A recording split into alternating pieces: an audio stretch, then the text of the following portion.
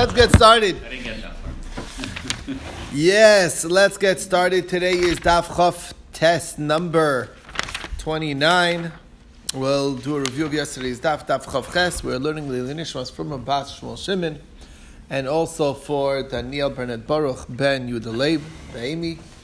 And with that, for Shalem to all who need it, and let's get started on the review. What did we learn yesterday? So we started off yesterday at the 2 dots, about 8 lines down, talking about when an animal gets a blemish within the year, so you're allowed to keep that animal around. You don't have to slaughter it right away, or give it to the Kohen to slaughter right away. You have up until the end of the year, for basically all 12 months. After the year, you have 30 days, we said. So the question is, how are we to understand this? Does that mean that within the year you have the entire year plus an additional 30 days into the next year, and then if it happens in the second year, you have 30 days? Or within the year, you only have a maximum of the year, and if it happens after the year, then you have a maximum of 30 days. So that was our suffix, and we did bring a interesting proof. We said that before nowadays, before you were able to show it to a chacham, you're allowed to keep it even as many as 2 or 3 years. What are you to do? It doesn't have a blemish. Once it's able to be shown to a chacham, it has a blemish. If it's in the year, so then you are allowed to keep it the entire 12 months. After the year, you're not allowed to keep it even 1 day or even 1 hour. But because of Hashem Saveda, till you find the Kohen that's suitable to receive the gift of the Bechorah, so you can we let you have an additional 30 days. But that still doesn't quite give the full answer. Is that 30 days after the year or the 30 days during the year? So that's where we brought a full proof, which is that if you have a blemish 15 days before the end of the year, then you have those 15 days plus an additional 15 days into the second year, meaning you will always get at least 30 days from when the mum happens, but otherwise you won't extend into the second year. If it's more than 30 days before the end of the year, you would only have up until the end of the year, and that's the bottom line. This is a support to Rebbe Lazar, who says that we give 30 days from the moment that the blemish happens. So that's what it means. No matter what, you will always get at least 30 days. If it's less than 30 days from the end of the year 1, you'll have the 30 days there. And if it's in the second year, you'll still have also the 30 days. That's version number 1 of Rebbe Lazar. There is another version of Rebbe Lazar, which is that a bechor that's noled b'mum b'soch shnaso, meaning it has a blemish within the year, so you give him the 30 days. After the year, okay? Even within the year, you always granted a 30-day extra in the new year, and that's based on the pasuk, L'fnei Hashem Elokecha Tochlenu Shana B'Shana. When is a year considered? What's the minimum amount that's considered a year? That's 30 days. So we say it's basically a year plus 30 days, according to this version of Rebbe Lazar. That, of course, does not fit with this quote that we quoted before, which makes this opinion of Rebbe Lazar a tiyufta. It's disproven. Okay. Brings us to the next thing. Somebody shechs the firstborn animal and shows the blemish afterwards. Now, of course, that's not how you should do it. You're always supposed to first show the blemish. He says that's a real blemish, and then you shech the animal. You're not supposed to do it afterwards, but that's the way he did it. So, according to Rabbi Yehuda, since after all there is a blemish, so therefore it's permissible. And Rameir says no, since you shechted it without having it checked by an expert, so therefore the animal is forbidden to benefit from. Okay, it's like a kanas, a penalty. Somebody who's not an expert, and he makes believe he's an expert, and he looks at the bechor and he says, yes, you got a real blemish here. And it got slaughtered on his say-so it must be buried because it wasn't really a blemish. And he has to pay for the loss to the owner, okay, which we'll define soon.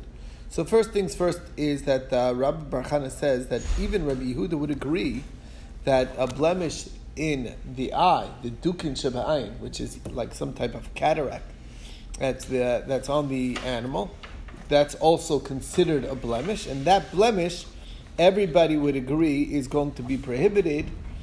Even Rabbi Yehuda would say that if you find that after the death, that would not be sufficient indication that it was a blemish during its lifetime, and that's because the eyes do cloud over after death. There's a change in the eye, a physical change in the eye that basically makes it harder to tell, and that's the idea.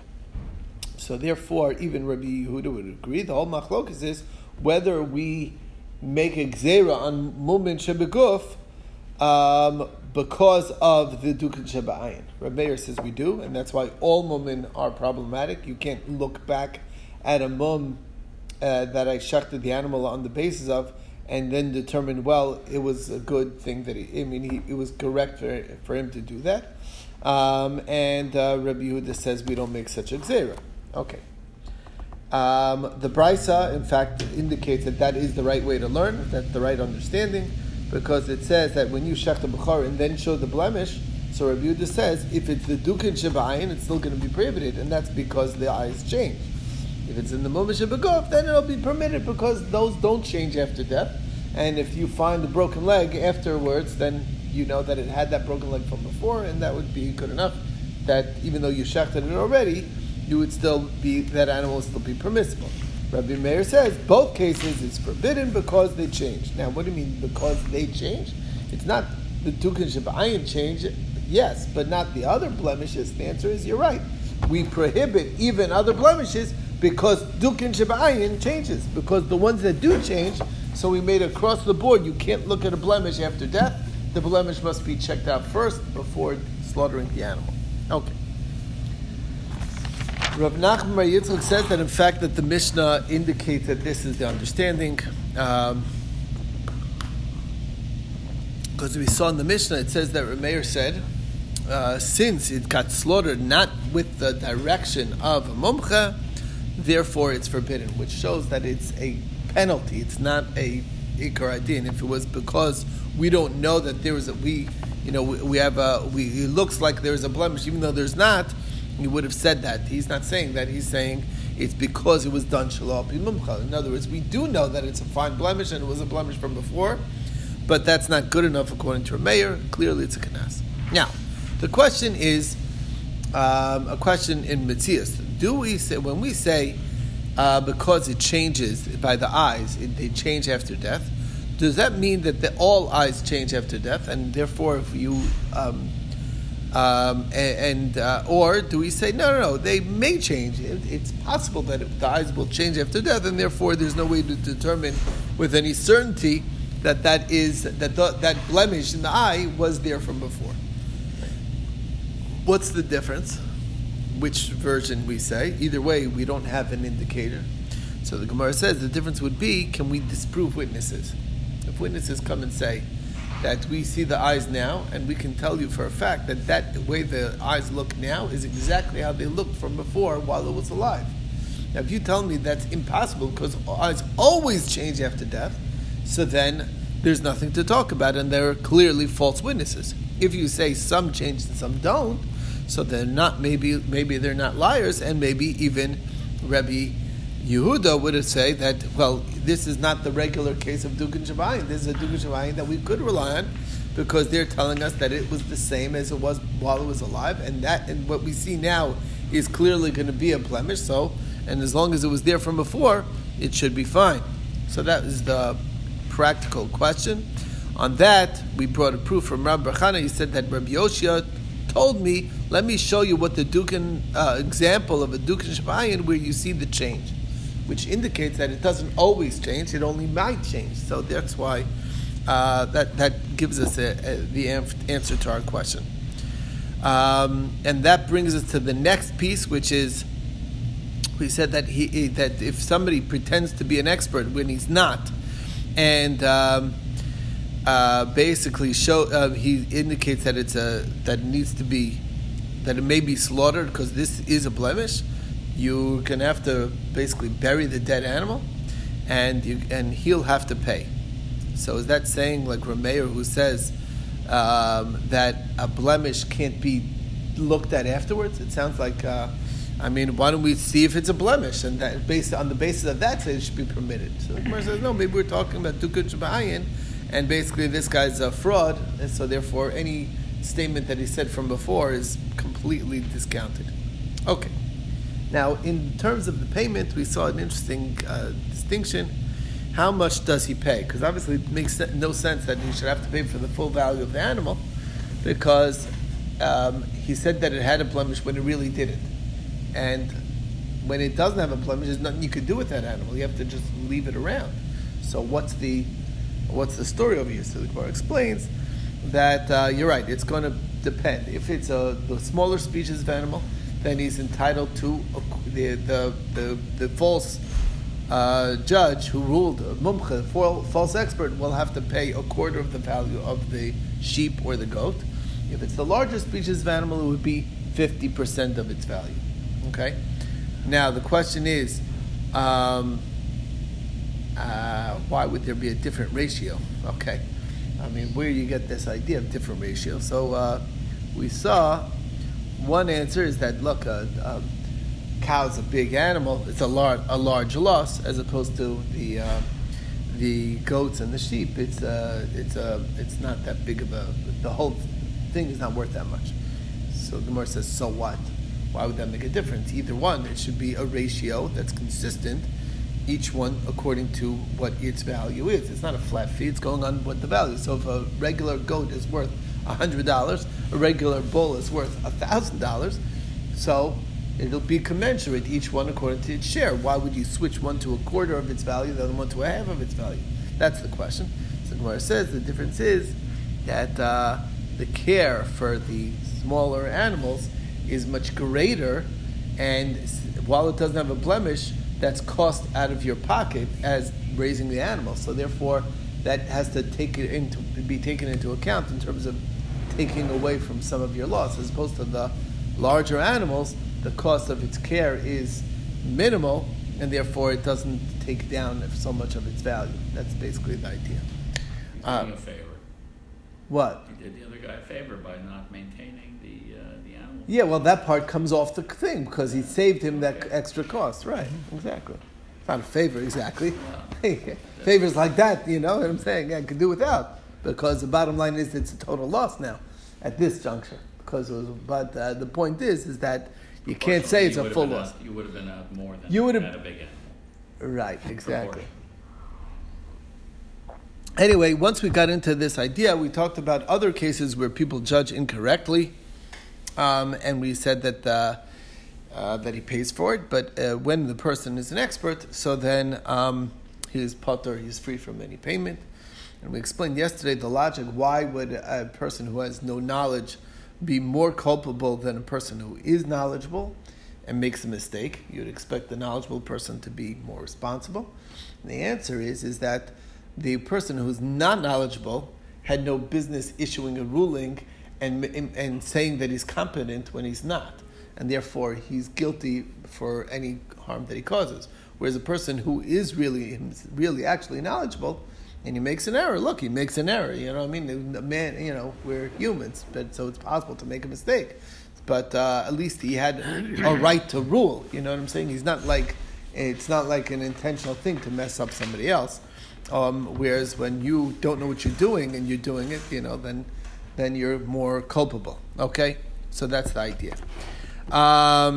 Brings us to the Gemara, which is that our Mishnah seems to be going like Rameir, who's judging on Dina de Karmi. So Rabbeinu says that you could make our Mishnah talking about a case where there was action done on behalf of the judge. He's not just being causative by saying what the ruling is, and then the people carried out the ruling on their own, which means that he shouldn't really be responsible for that if you don't judge on causative matters.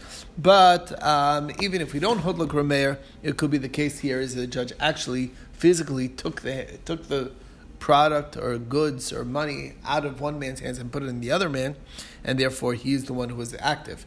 So I understand you make somebody pay that he didn't have to pay, you took it out of his hands. But what is it when you don't make him pay? How's that an act? The answer is because you gave back the collateral. What about when he's mitahir the tameim or mitame the tahorin? Where's the action there? So to prove his position, that nobody questions it, he took a dead rat and put it on the food to say it's tameh and now it's really tameh. Okay, so nobody's going to start questioning. What?